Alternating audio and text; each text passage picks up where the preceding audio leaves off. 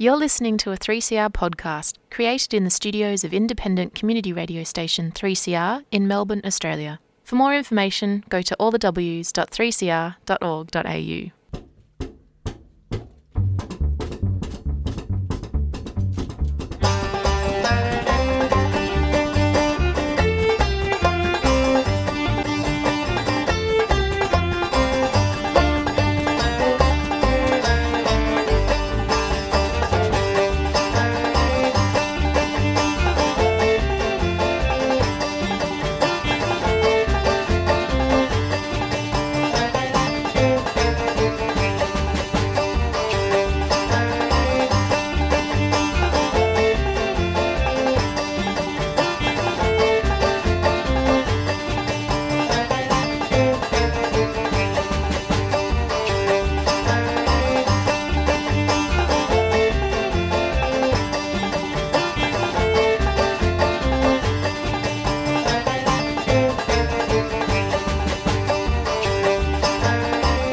I would like to acknowledge that this show was produced on the lands of the Kulin Nation, and I want to pay my respect to their elders past and present and recognise any Aboriginal people that are listening to the show today. Thanks everybody for tuning in. My name is James Brennan. I'm your host for this week's episode of Stick Together. I hope you're enjoying a fantastic start to the year. If you happen to be listening to this around the time of it coming out in early January, then I hope your year has gotten off to a great start. You're enjoying summer or wherever you may be. You could be around the world listening, tuning in.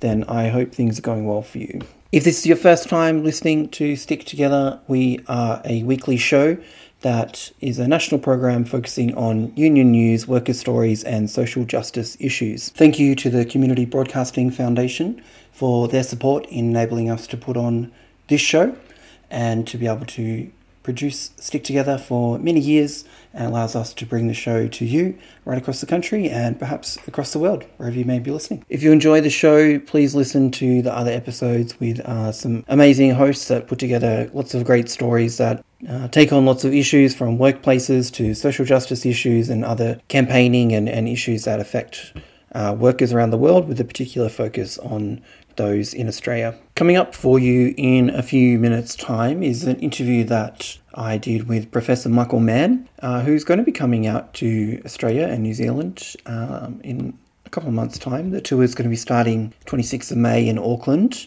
and then there will be shows in Sydney, Brisbane and Melbourne, as well as some virtual events that will be taking place in and around those cities as well. Professor Michael Mann is a climatologist, and his work has been revolutionary in elevating our understanding of global temperatures historically and where we might be headed next. In our discussion, we spoke a little bit about the changing political landscape in the US, where he's from, and Australia here, and how that is shaping climate policy and what he sees as how that is going to impact from a scientific kind of perspective as well.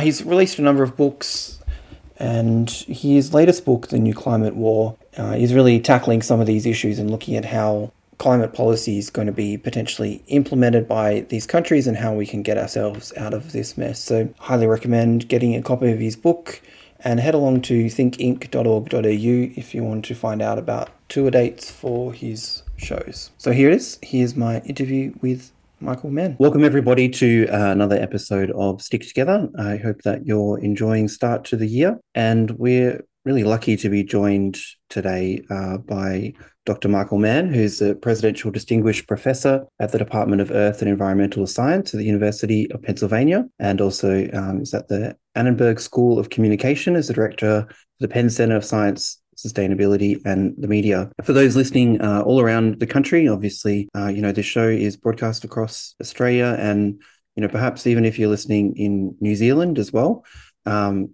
Michael's going to be doing a tour as part of from Think Inc., bringing Michael out to talk about his work on climate and getting to, beyond net zero.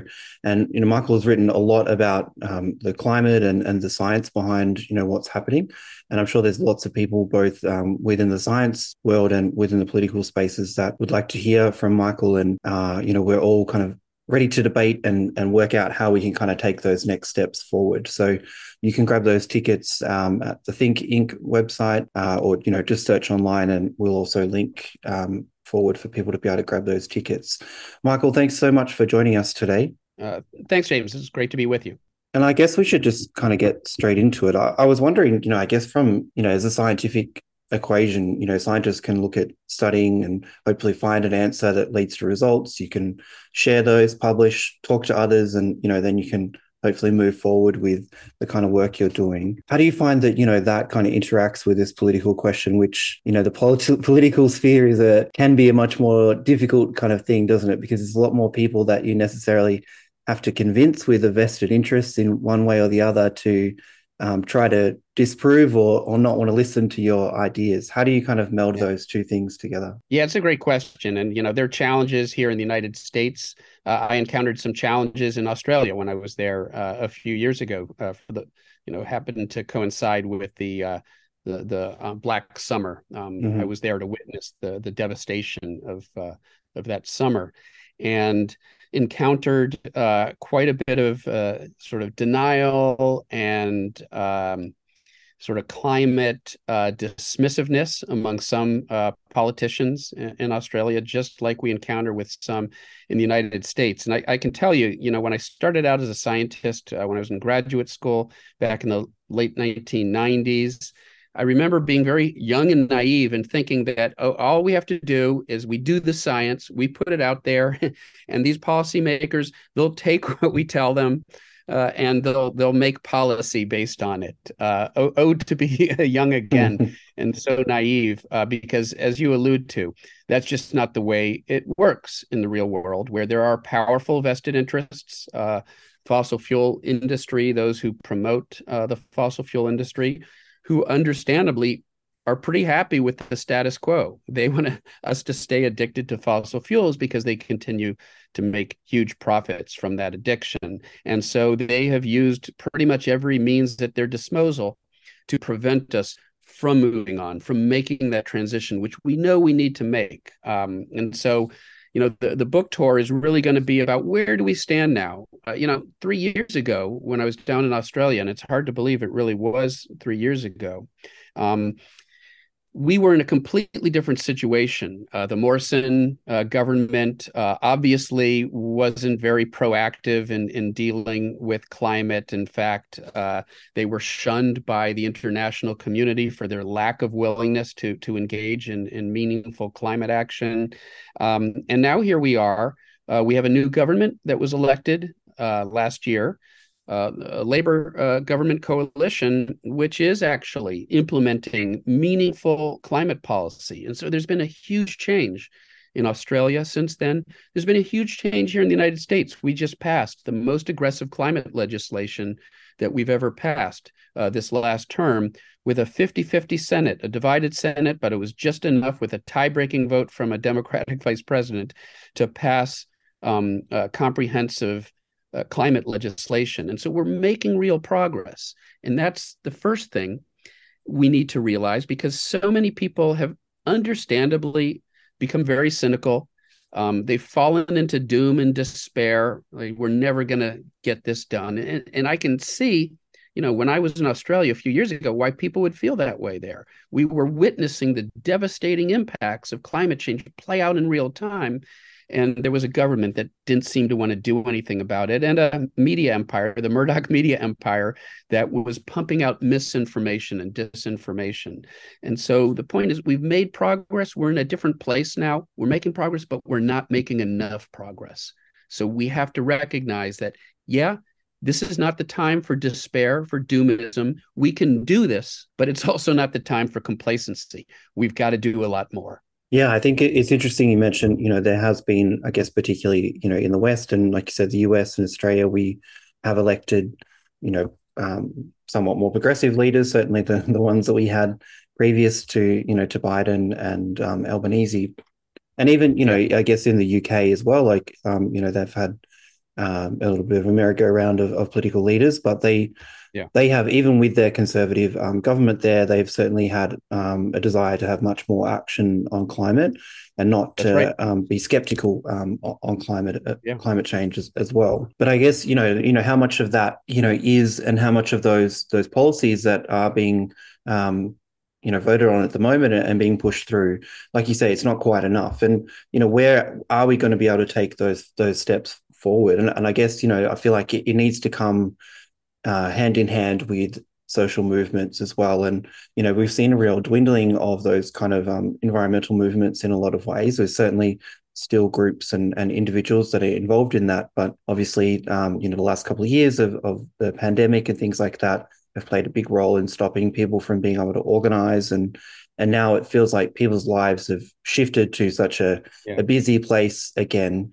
Yeah. How do we find that space? And I guess, I don't want to move to individualism about what we need to do as individuals to stop climate, but we do probably need to take some steps back in even to organize and to work out how we're going to work with our neighborhoods and our communities to make that action happen. Yeah, no, absolutely. And, there is a need for both individual action and individual responsibility, but we need systemic change. And too often we sort of fall into this trap of thinking it's one or the other. And again, some of those vested interests, some of those bad actors would like us to think that it all falls upon us, that it's all about us making changes in our lifestyles, individuals, because that takes the pressure off polluters. And, we, even if everybody were to do everything they could to minimize their environmental footprint and their carbon footprint, if we live in a system that is still stuck on fossil fuels, there's going to be no way to achieve the reductions in carbon emissions that we need. So we need systemic change. We can't allow polluters to convince us that individual change is the solution. Sure, let's do everything we can, in our own individual lives to minimize our impact. But the most important thing we can do as individuals is band together and put pressure on those politicians who are in a position to help affect systemic change. We need a system that isn't dependent on fossil fuels to provide energy and transportation. And that means policies. We need policies that incentivize a shift away from fossil fuels towards renewable energy. So we need government involvement. We need international the sorts of international negotiations that we've seen at the Conference of the Parties, the most recent COP27 summit in Sharm el-Sheikh, which didn't yield as much progress as many of us would like, but there were some significant developments in Australia, it was very refreshing. This was the first COP in years where Australia showed up, wanting to really engage in acting on the climate crisis, and played an important role actually in dealing with the issue of what we call loss and damage. The fact that sort of developing nations, the global South is feeling the devastating impacts of climate change, and it needs help from the industrial world. Need resources from wealthy countries to insulate themselves from the increasingly devastating consequences of climate. So we made some progress there, but not enough. And again, what we need is systemic change. We can't solve this problem by simply recycling our bottles or using public transportation.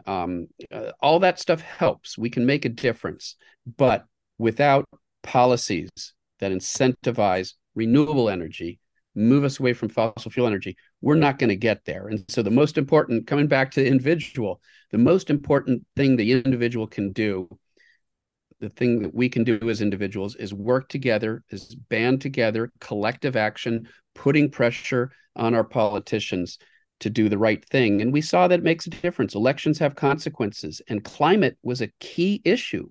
In the wake of the Black Summer, climate became, was top of mind for a lot of Australians. And that showed up in the election. You had these so-called teal independents who, displaced a whole bunch of Liberal Party climate deniers. And so even in some sort of moderate and conservative regions, you saw the election of politicians who were willing to do something about climate. It was a sea change. It was an example of us working together, putting pressure on our policymakers, voting for politicians who will do something, and voting out those who refuse to. Now, there's still work to be done.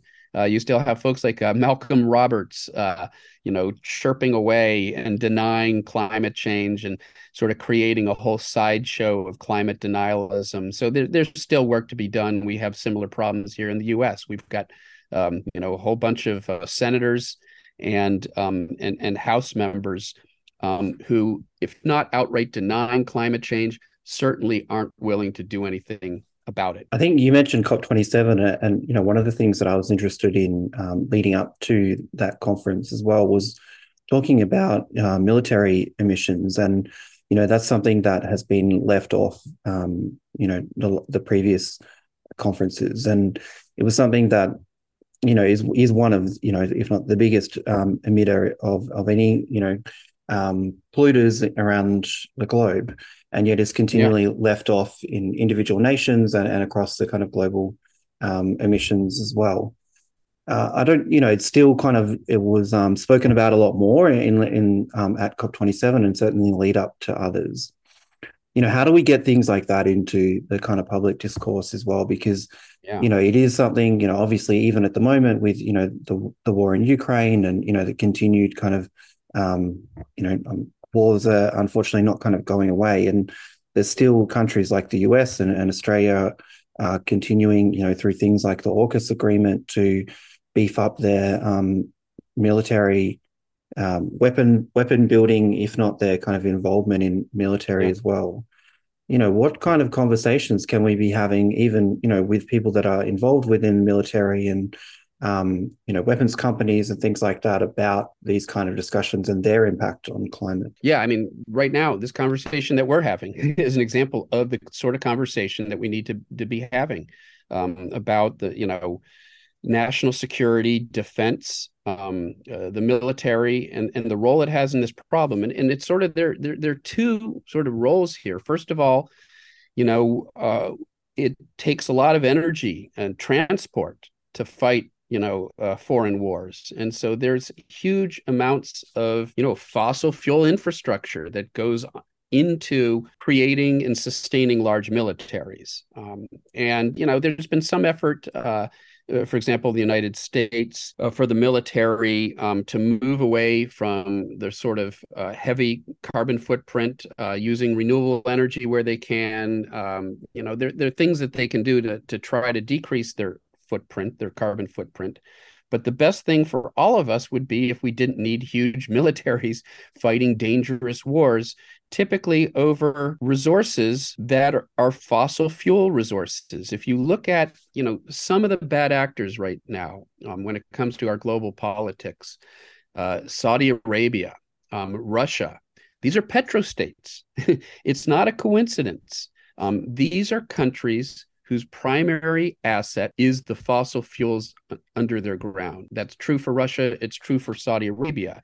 And as a result, they've done everything they can, including, disinformation campaigns, sort of trying to influence the politics in other countries, Australia, the United States, Canada, France, Germany, through social media, using bots and trolls to try to sort of pollute our public discourse in a way that prevents us from acting on the climate crisis, because they don't want us to act. They don't want us to move away from their asset, fossil fuels, to renewable energy. And that it could be argued that some of the main conflicts, if not the main conflicts that we have faced over the last decade on the global stage, are a consequence of petrostates using the fossil fuel money that they have to interfere with global politics in a way that prevents us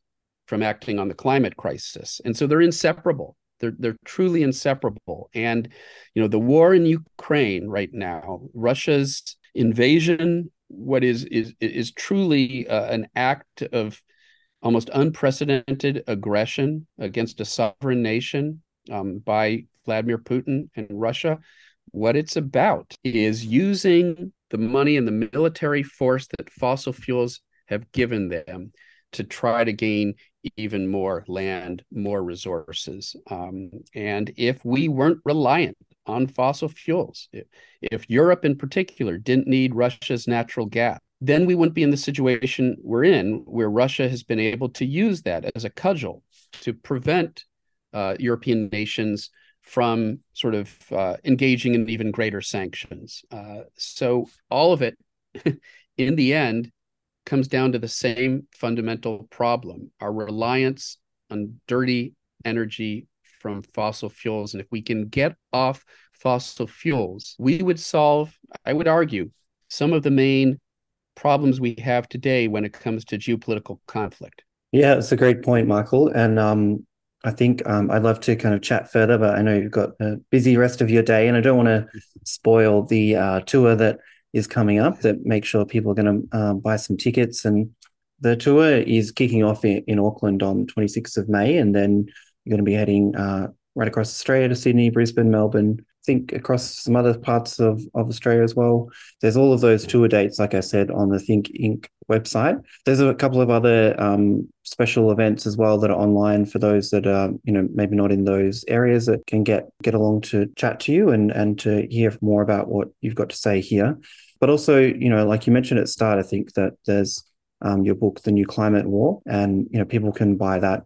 Scribe Publications online, also many good bookstores, and make sure you read that before you come along and listen and fire some questions at you when you're in the country. Yeah, thanks so much. I'm really looking forward to returning there. It was sort of, Australia became a second home to me, and I felt like I bonded with Australians because we all lived through the Black Summer together. And then we lived through the beginning of the pandemic together. And so I have so many friends back there.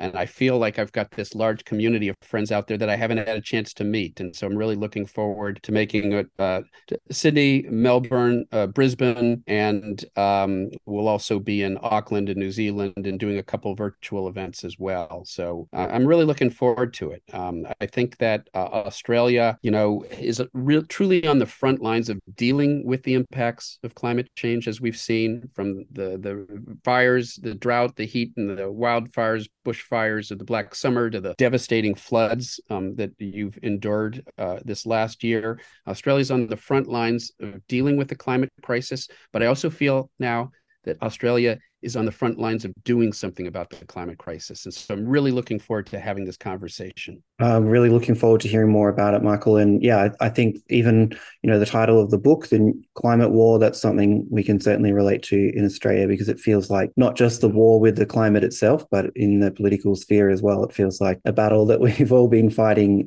So really appreciate your, insight into all of this as well. Thanks a lot for joining us, and look forward to seeing you out here soon. Thanks so much, James. Well, that's been another episode of Stick Together. Thanks so much for tuning in. I've been your host, James Brennan.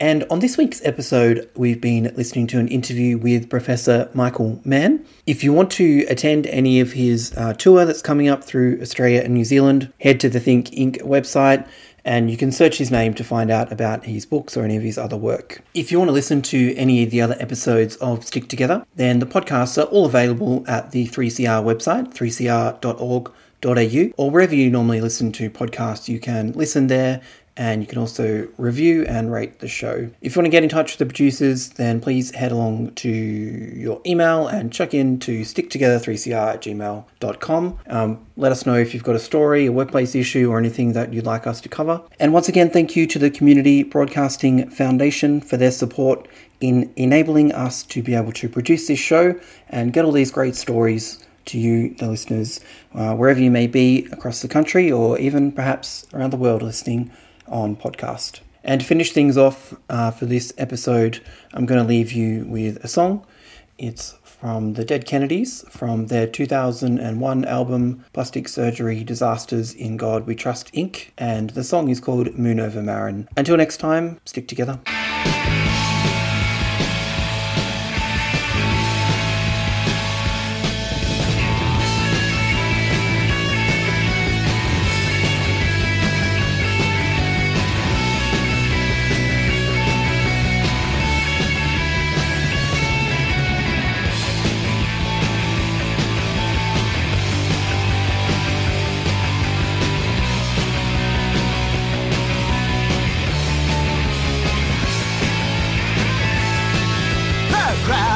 future stings my eyes. I still find time to exercise in a uniform with 2 white stripes. Unlock my section of the sand, it's fenced off to the water's edge. I clamp a gas mask on my head on my beach at night. Then in an honored light.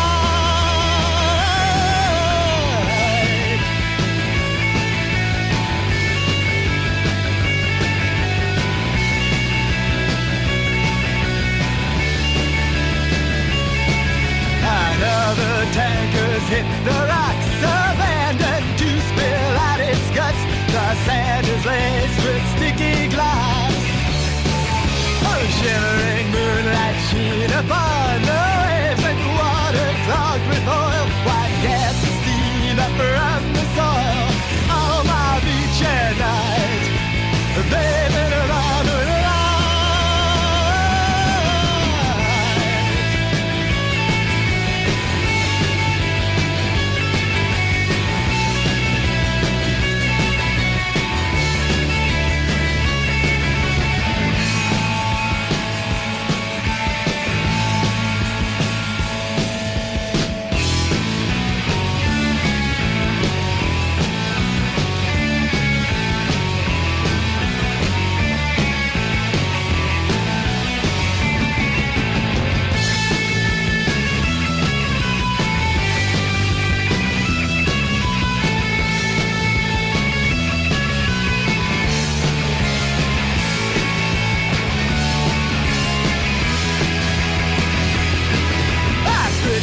Fish between my toes, try not to step on any bones. I turn around, then I go home.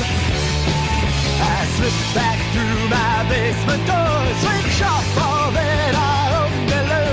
Dive in my scalding wooden tub, my own beach at night, baby, my moonlight.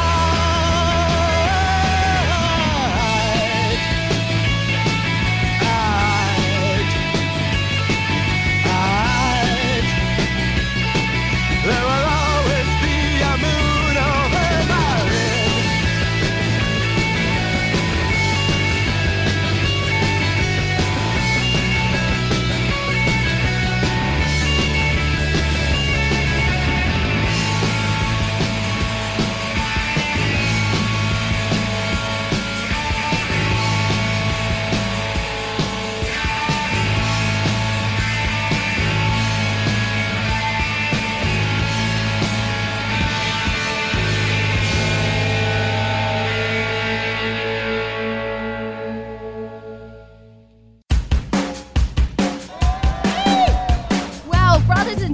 What a show of strength we've got here today. Local issues. So I'm here at the School Kids Strike for Climate Action. Live coverage. Join the spirit of this gathering here today at IMARC. Your voices. So give us a bit of a lowdown about what's happening. There's about 250 people here at the moment. Community struggles. We're now in front of the Tundaminawaya Maulboyheenner Monument. I'd like to thank Community Radio 3CR, who for the last decade has been broadcasting here. Feed Radical Radio. Your membership is vital. A few hundred people about to pass us right now. Lots of young people standing up for their future. Subscribe today. Go to 3cr.org.au/subscribe or call the station on 9419 8377.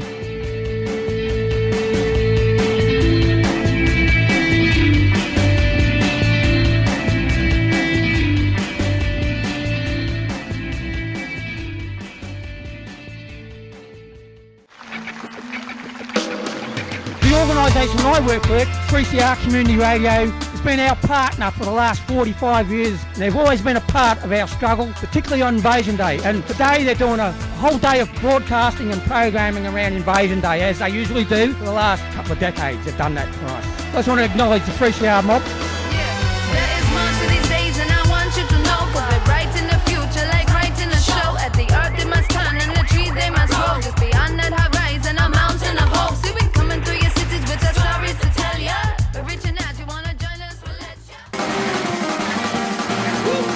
tune in to Uprise Radio every first and third Wednesday of the month at 5:30 p.m. on 3CR.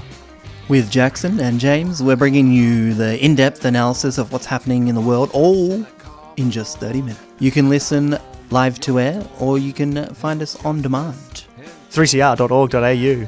Stay tuned. You've been listening to a 3CR podcast produced in the studios of independent community radio station 3CR in Melbourne, Australia. For more information, go to allthews.3cr.org.au.